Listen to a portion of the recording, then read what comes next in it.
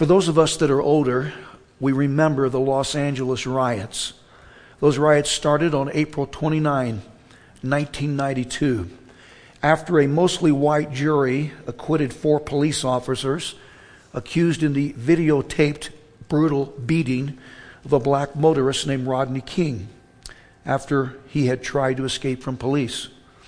The smaller picture is Mr. King after that beating. Thousands of people in Los Angeles, mostly younger black, Asian, and Latino males, joined in what has been characterized as a race riot or a miniature civil war. It began in the evening after the verdict had been announced, then peaked in intensity throughout the next 2 days and even continued for some days after that. Continuous television coverage, especially from helicopter news crews, riveted the nation and shocked viewers as parts of Los Angeles went up in flames. Stores were openly looted. Innocent bystanders were beaten and rioters shot at police. The California National Guard troops were deployed to control the situation, and even federal troops were called in to help put an end to the disorder. There were more than 50 actual deaths resulting from those riots, and another 2,000 persons were injured. Estimates of material loss reached more than $1 billion. Some 3,600 fires were set, and 1,100 buildings were destroyed, with fire calls being made once a minute at some points during those riots. It is said that altogether about 10,000 people were arrested, and that does not count the arrests made from smaller but similar incidents of civil unrest in other cities. San Francisco alone arrested 1,400 rioters in its downtown area.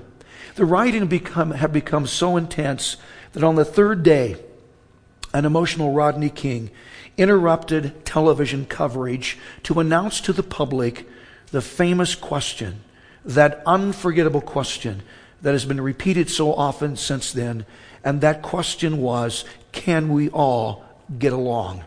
Can we all just get along? This is a unique slide. We don't actually see this in nature. This is a millennial period slide. In essence, though, that same question was being addressed at the beginning of Philippians chapter 4, because Paul wrote this section in order to encourage reconciliation between 2 conflicting congregants at ancient Philippi. Notice Philippians 4, verse 1.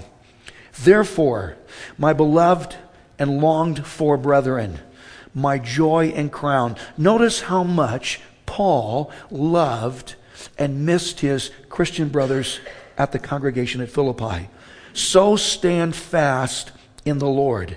Satan wants nothing more than to create an unstable environment in the church.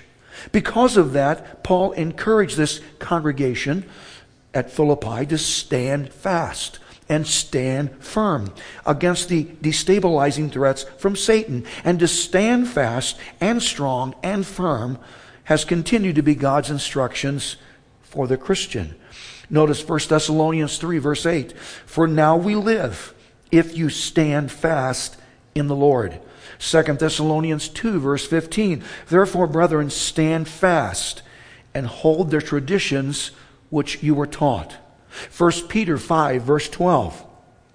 By Silvanus, our faithful brother, as I consider him, I have written to you briefly, exhorting, meaning encouraging, and testifying that this is the true grace of God in which you stand.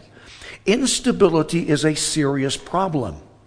The Christian that is unstable in his spiritual commitment is more susceptible to disappointment and doubt and discouragement and spiritual ineffectiveness.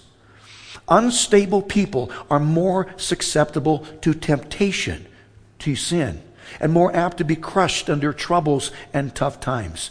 That's the reason Paul tells us to stand firm. Stand firm, stand strong. And that command to stand is translated from a Greek word, steko, spelled S-T-E-K-O, pronounced steko. And that word steko is the main verb used in verses 1 through 9. It is an imperative. This isn't optional. This isn't just a suggestion. This is an injunction, an imperative, and means to remain stationary. It is a command that has a militaristic connection to it, because just as troops on the front lines are commanded to stand their ground and be unmovable in the heat of battle, Christians are commanded to hold fast their positions in the spiritual battle against Satan and not collapse and not retreat under difficult circumstances and times, as we are going to discuss in the next verses. Notice verse 2. I implore means beg in a literal sense. I beg Euodia, and I implore, beg Syntyche, to be of the same mind in the Lord. Starting in this verse, Paul addressed a serious threat to the congregation's stable environment. He identified the problem in specific language and actually cited the names of two different female congregants that were engaged in a personal conflict. Those congregants were Euodia and Syntyche, not common names now. I would never suggest naming a daughter one of those. It seems that for some unknown reason, these two women were at odds against one another. That is the reason Paul begged them to be of the same mind in the Lord. Employment consultants have said 85% of employee turnover is the result of employee conflict and relational problems. A survey was sent out to 2,000 employers, not employees, employers, asking the respondents to check the files of the last 3 persons they had dismissed from their jobs at their respective companies, and then give the reasons as to why those individuals were fired. The results indicated that in 2 out of 3 cases, the answer was the same. The employees were terminated, those that were not able to get along with other people. Those employees did not lose their positions because they lacked technical skills, but because they lacked the ability to relate effectively with other people, and as a result, there was unresolved conflict. In a Peanuts cartoon, Lucy said to Snoopy, "There are times, Snoopy, when you really bug me. But I must admit, there are also times when I feel like giving you a big hug."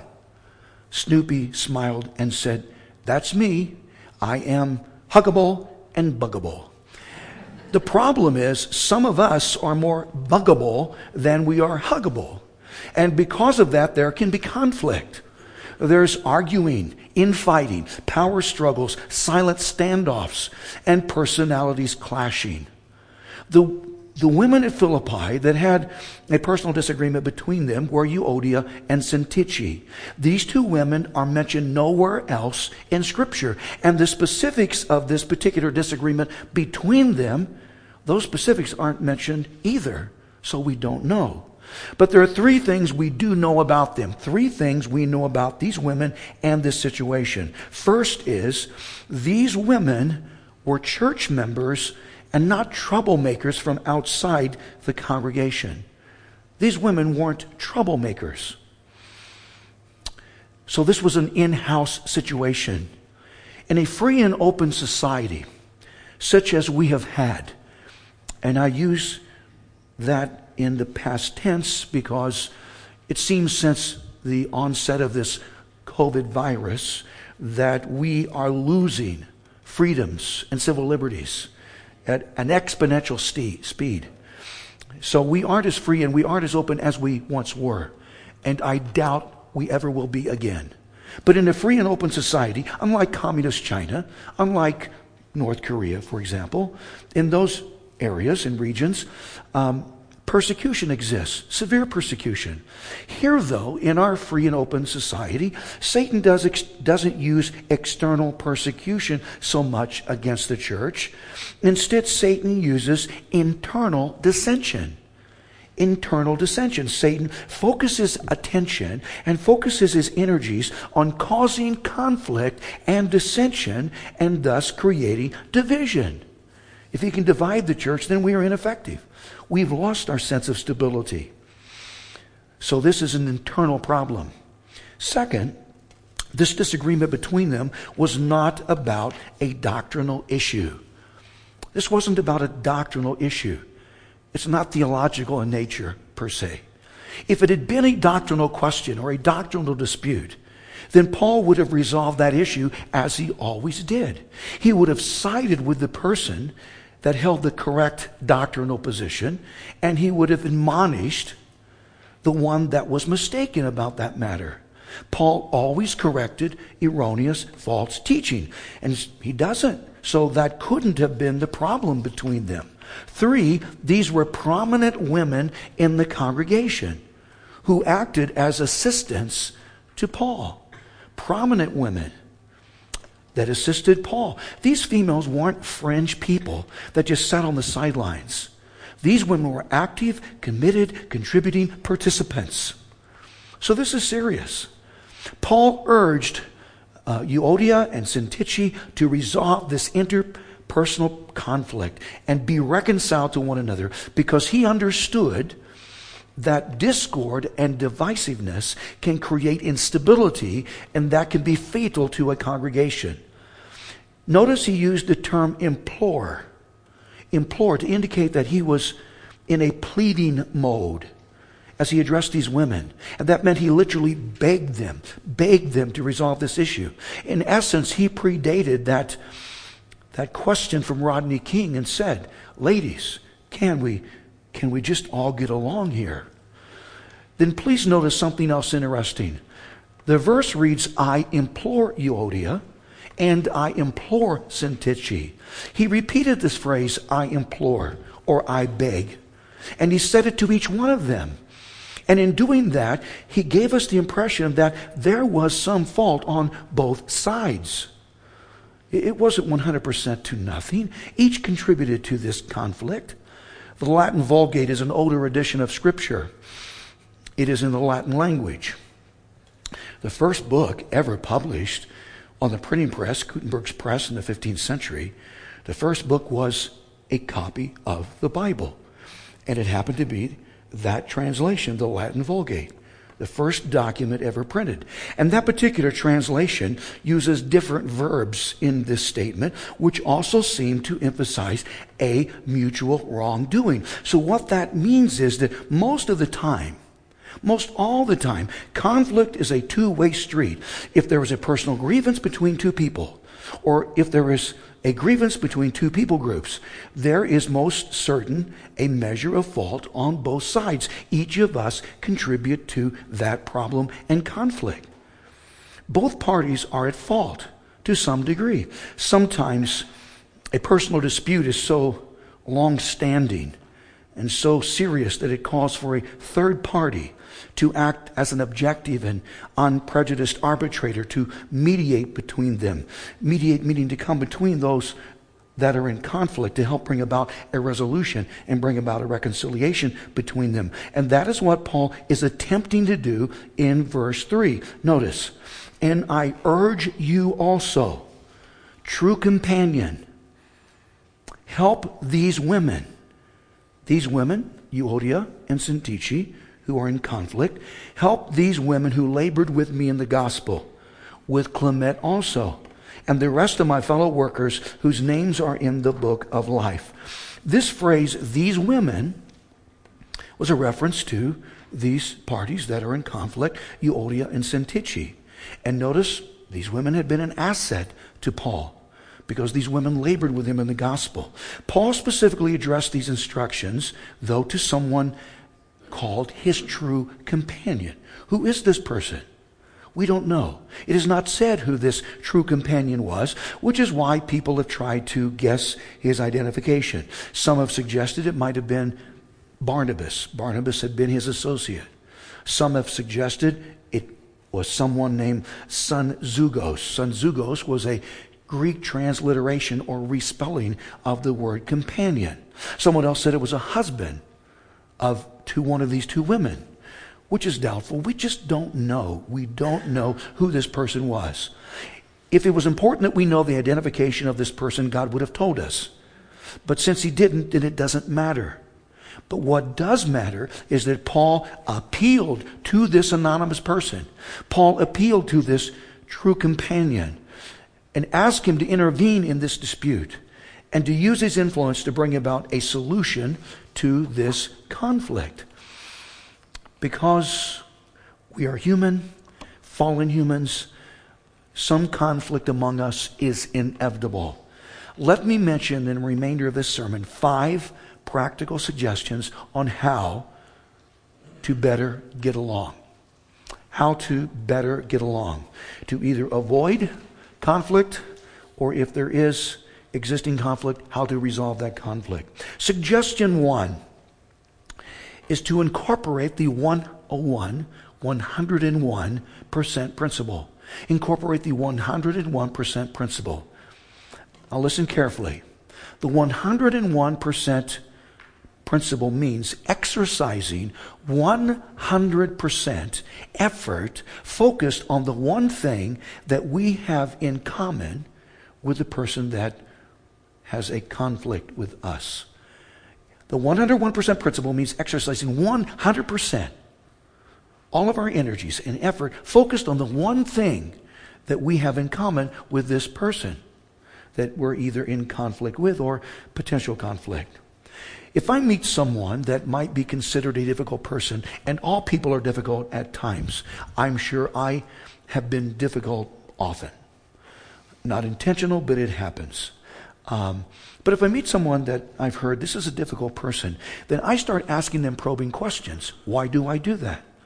I want to find the one thing that we might have in common. The one thing.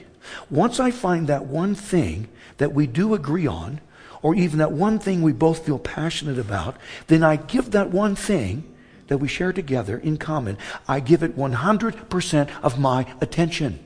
I focus on that one thing. I don't focus on the things we disagree about. I focus on the one thing that we do agree on. That 1% of agreement is going to act as the connection that pulls us together. It becomes the tie that binds us together in a relationship. This principle has been adapted. This is a loose adaptation. This principle, though, has been adapted from the parable of the lost sheep found in Luke chapter 15. Remember, that shepherd in that parable had 100 sheep, and he lost one of them. So 1% of his total number of sheep was now missing. One of them had wandered off. This shepherd then ignored the 99% of his sheep that were fine and were secure and safe, and he went after that one sheep, and he went after that sheep until he found it. He essentially gave 100% of his attention to finding the one sheep that was lost.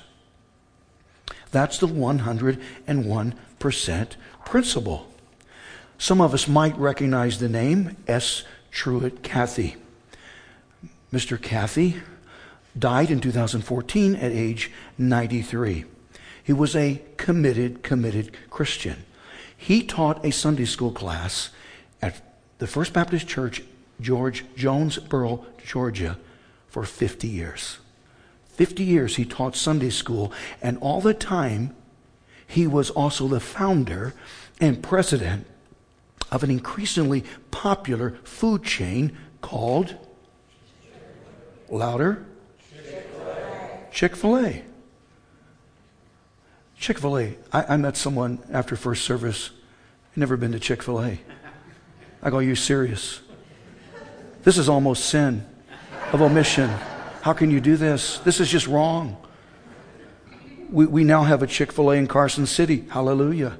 And he was also, Mr. Cathy, was also what we would call a Sunday Sabbatarian, or a first day Sabbatarian. First day, Sunday is the first day of the week, so Sunday or first day Sabbatarian. And that's the reason that all Chick-fil-A stores are closed on Sunday. He feels, now there's no biblical mandate for him to do that, but he feels that Sunday should be a facsimile of a Sabbath where we set aside for families and especially to worship on Sundays.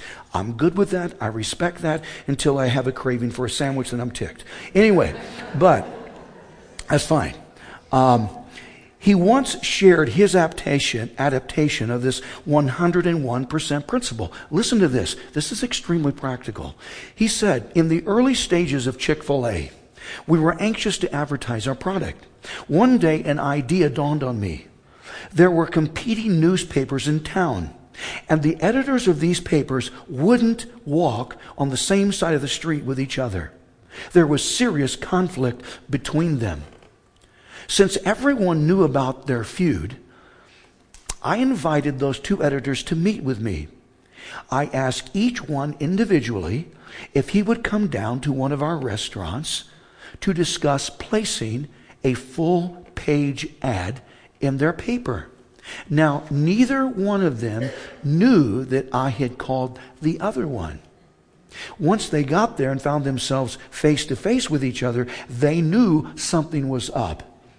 I said, gentlemen, if you can do one thing for me, then I will give both of you a full-page advertisement.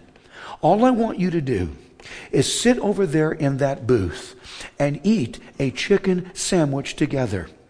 When you get through, stand up, shake hands, we'll take a picture of that moment, and then we will add a caption beneath that picture reading, we disagree on many things, but there's one thing we both agree on. This is the best chicken sandwich we've ever eaten.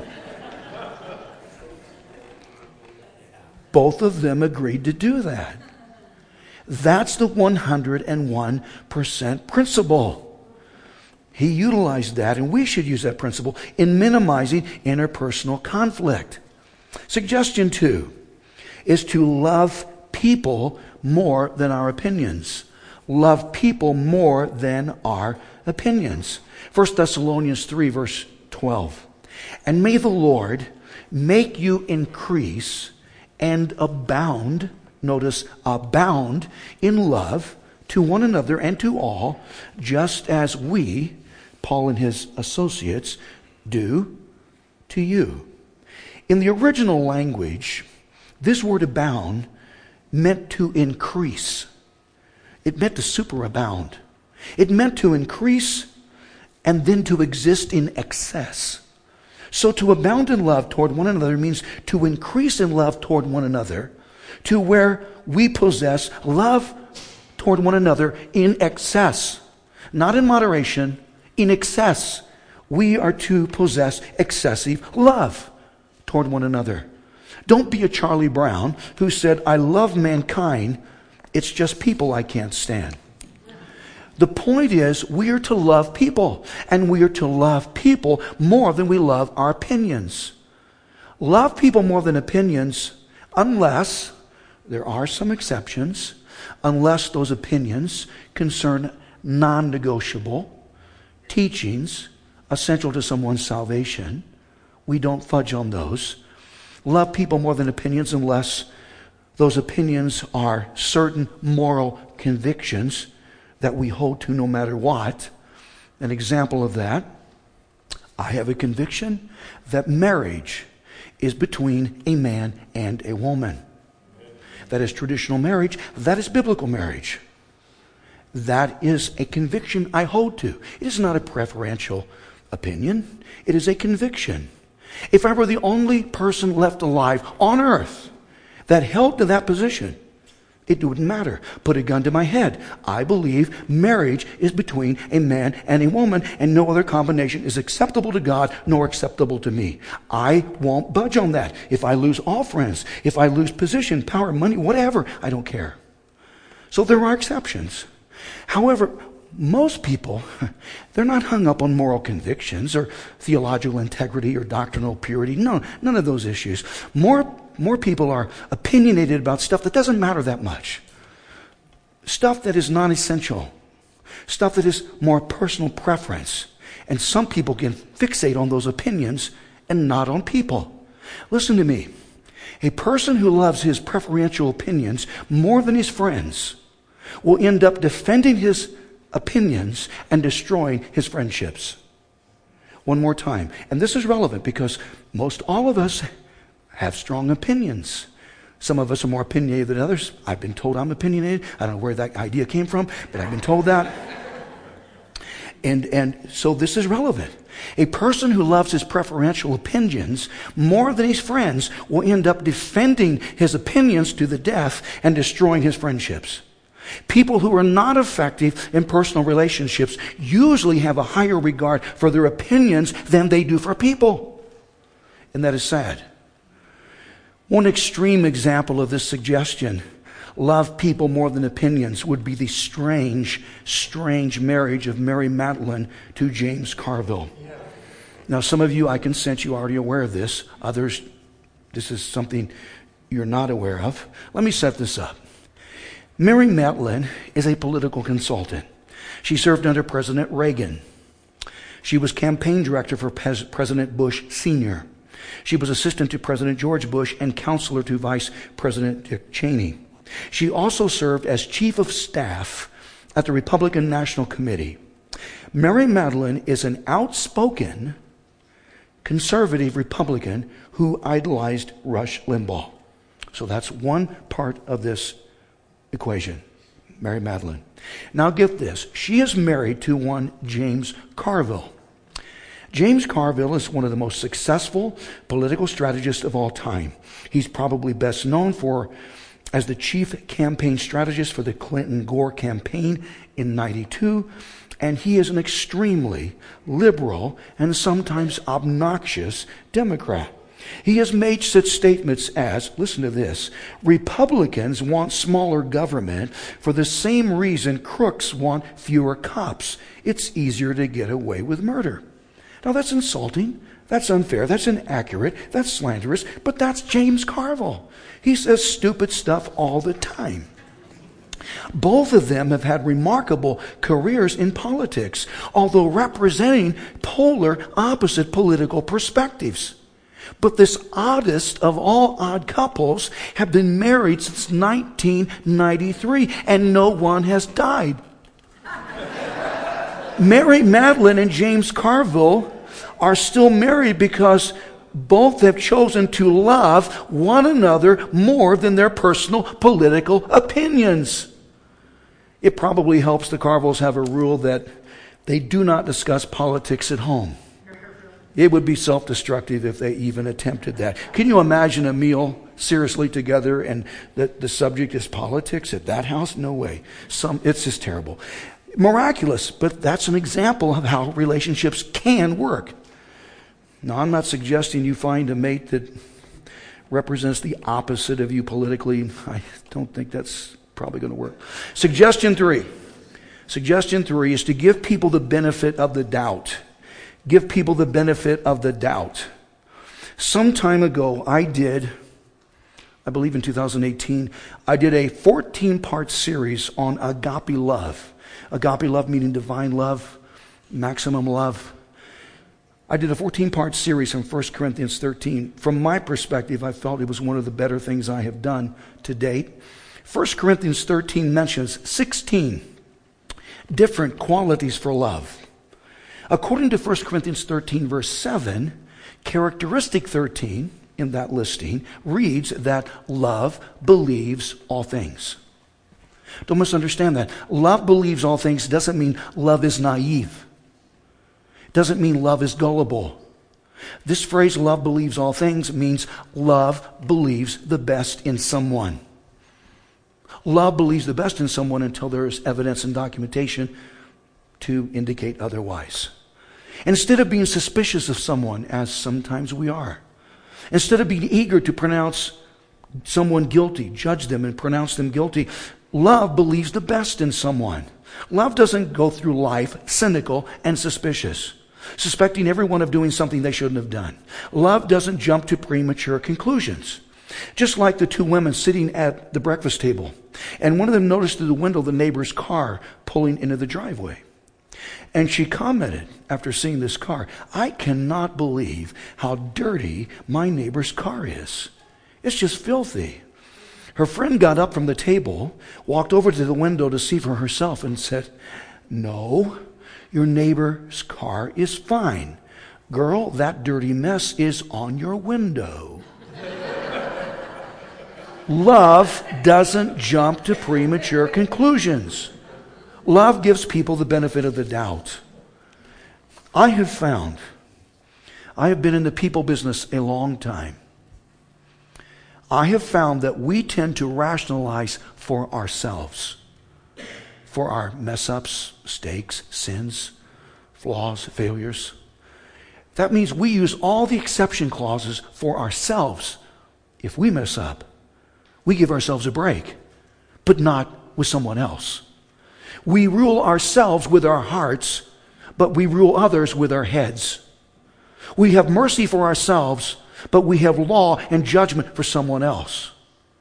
People, we need to lighten up and give people the benefit of the doubt. Do you know why I don't use Twitter? Because I want to stay employed? No, because people respond to tweets without giving someone the benefit of the doubt. Suggestion 4. Don't overreact to personal conflict. Don't overreact to personal conflict. One classic case of someone who overreacted was Simon Peter in his defense against the mob that had come to arrest Jesus at night. There was probably more than 600 men fully armed in torches and lights that came to arrest Jesus. And seeing this, Simon Peter was upset, wanted to defend the Messiah. John 18 verse 10 states that Simon Peter had a sword. He pulled out that sword and swung it and sliced off the right ear of a man named Malchus. Now, Peter wasn't aiming for his ear. Peter aimed for his head. Either Peter just missed or Malchus ducked. We aren't sure, but he did slice off the ear. Jesus reached down into the dirt, picked up that amputated ear, reattached it to the head of Malchus, and then told Simon Peter to put up his sword. Simon Peter overreacted at that moment, which complicated matters, and it always does. Consider this analogy. If there's a fly on the wall, then all we need to solve the problem of the fly is a fly swatter, not a shotgun. It's that simple. Speaking of insects, I read that Steve Tran from Westminster, California, wanted to rid his apartment of cockroaches. So he strategically placed 25 activated bug bombs throughout his small residence. But when the spray from the units reached the pilot light of his stove, it ignited, blasting the screen door across the street, breaking all of his windows, and setting all his furniture on fire. Steve said, I wanted to kill all the cockroaches. I thought if I used a lot more repellent, it would be more effective and would last longer. But according to the label, just 2 canisters, not 25, would have solved Tran's roach problem. That blast cost $10,000 of damages to that apartment. And to add insult to injury, according to Mr. Tran, on Sunday he saw more roaches walking around.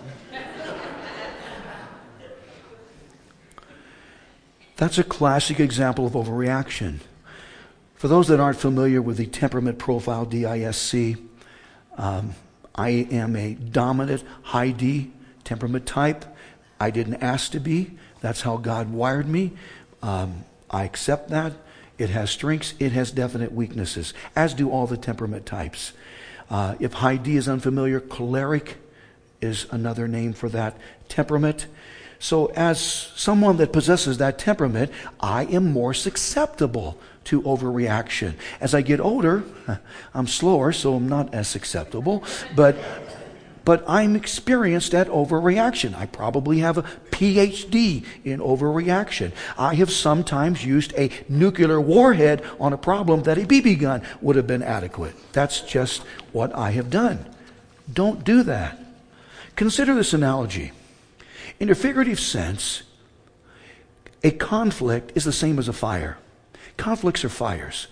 If that is the case, then each of us are given 2 5-gallon cans. 2 5-gallon cans. One can contains water.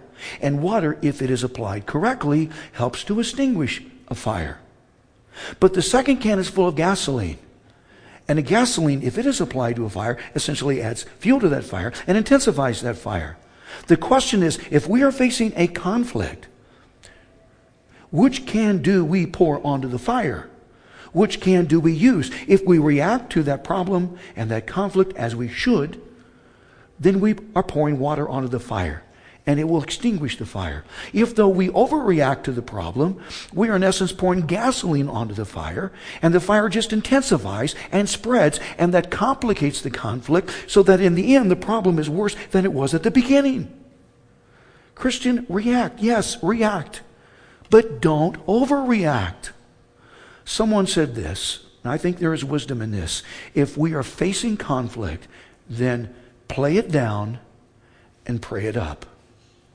Play it down and pray it up. Suggestion 5. Suggestion 5 is don't retaliate if we have been hurt through conflict. Don't retaliate. Invariably, people get hurt through conflict. I have seen it happen so often. I have been the recipient of hurt. It might be a bruised ego and hurt feelings. It might be a damaged reputation. The trauma of it all might have caused some emotional scarring. There's no question conflict hurts. If we are an unfortunate and hurting victim from conflict, then we are going to be tempted to get revenge, to fight back at the one that we feel is responsible for that hurt and conflict. Don't do it. The reason is retaliation just perpetuates the problem. Retaliation just perpetuates the conflict. Think through this. If each person in a conflict feels the other person is primarily responsible for that conflict, and if each person is hurting from that conflict, and if each person is intent on getting even and getting revenge and fighting back, then people understand that conflict will never end. It is perpetual. Don't do it. Romans 12, starting at verse 17. I don't have time to dissect this. Verse 17. Repay no one evil for evil. Have regard for good things in the sight of all men.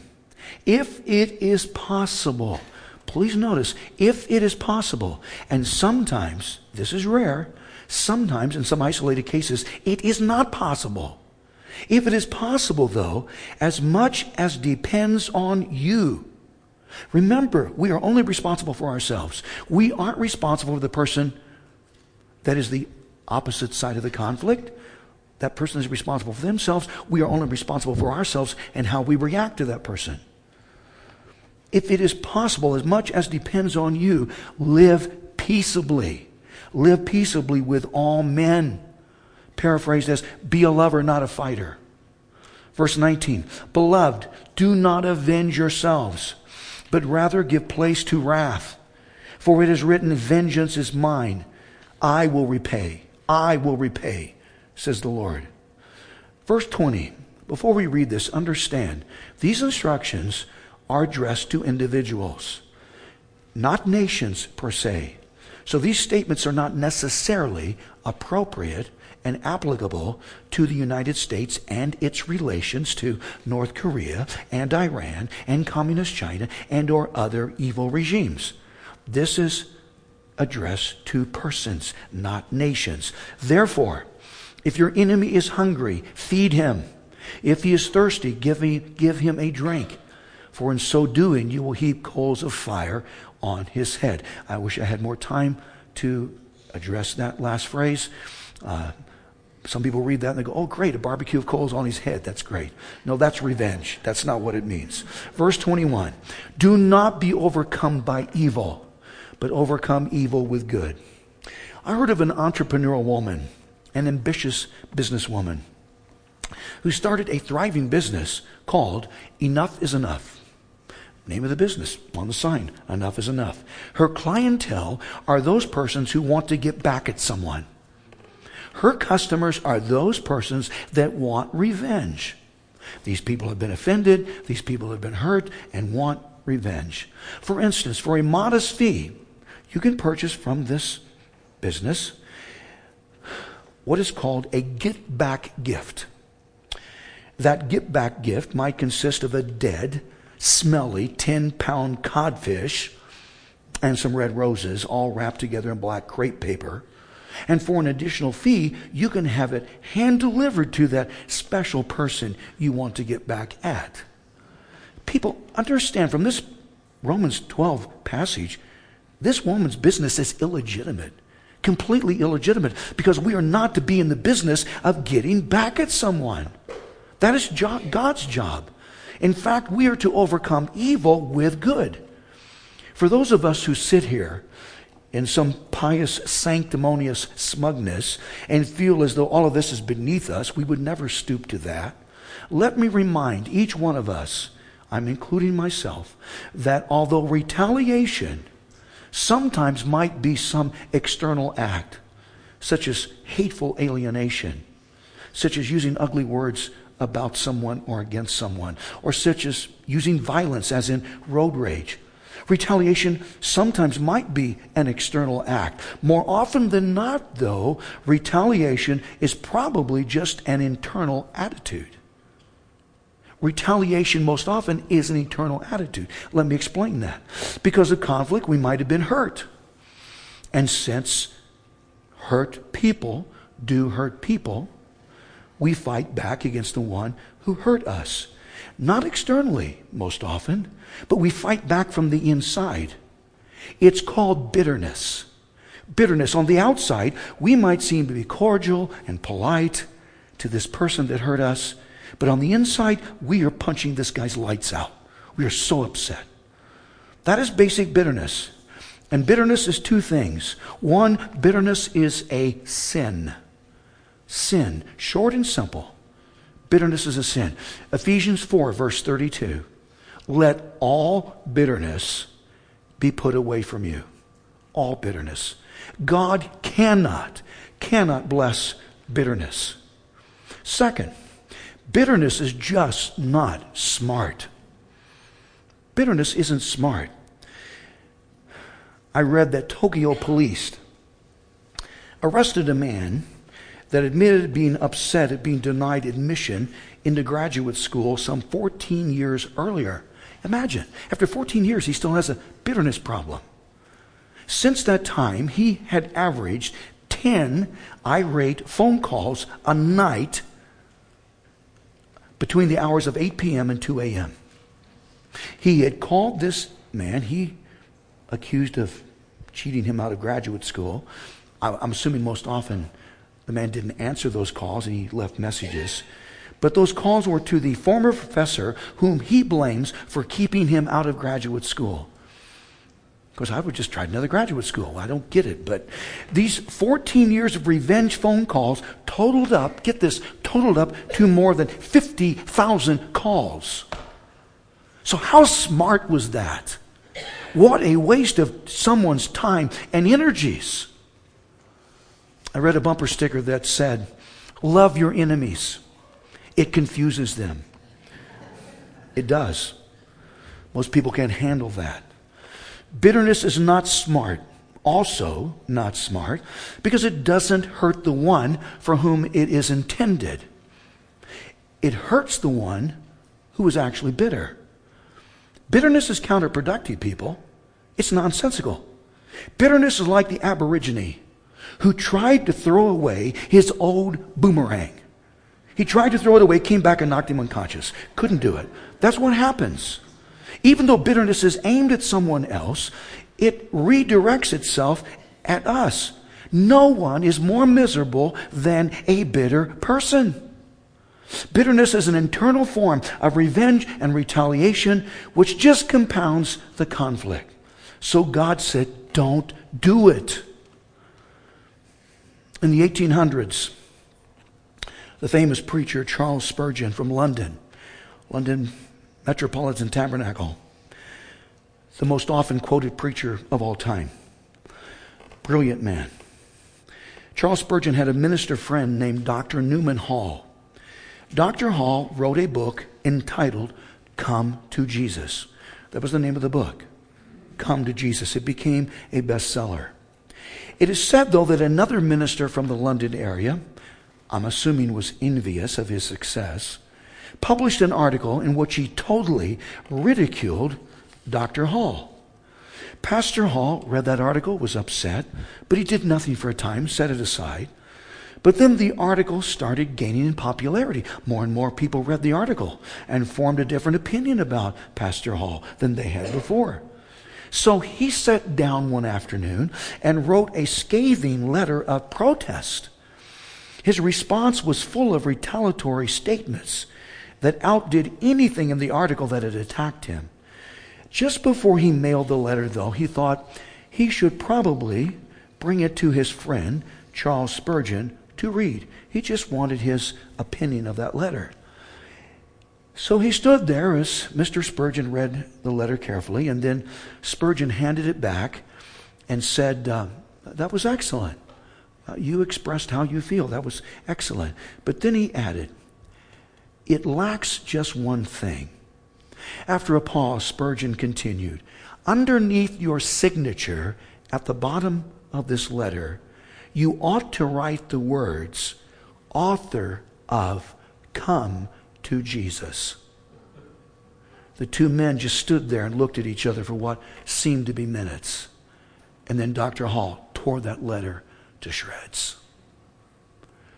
No matter how much we might have been hurt from conflict, and we probably all have, don't retaliate. Play it down and pray it up. Let's bow our heads. Father, thank you for this day and for this time. I talked about somebody that's relevant to everyone in this room. There is no one in this room who has survived never experiencing conflict. We all have. Sometimes we have probably been the instigator of that conflict. Probably more often than not, though, we have been the recipient of that. It doesn't matter. God, we ought to do what we can to avoid conflict without compromising conviction and sound doctrine that is essential to the Christian faith. We ought to avoid conflict if at all possible. Try to live peaceably with all men. But God, if there is conflict, help us to react to that conflict in a biblical manner. Help us to do the things that we have just suggested. Because this is real. This happens. This is reality. Father, I just pray that you will bless everyone here in this room. I don't know every heart. If there is anyone here who doesn't have Christ, I pray that they will see me after this service. I don't know of a better time to receive Christ than now, and there might not be another time. If there's anyone in this room who is searching, they have questions about the faith. They don't know about their own status. They don't know if they're forgiven or not. They don't know if heaven is a sure thing for them or not. I pray they'll come to me after this service. We can settle that matter today. God, thank you for your word and how it impacts our lives and how so practical it is. And I thank you and praise you. In the name of Jesus I pray. Amen and amen.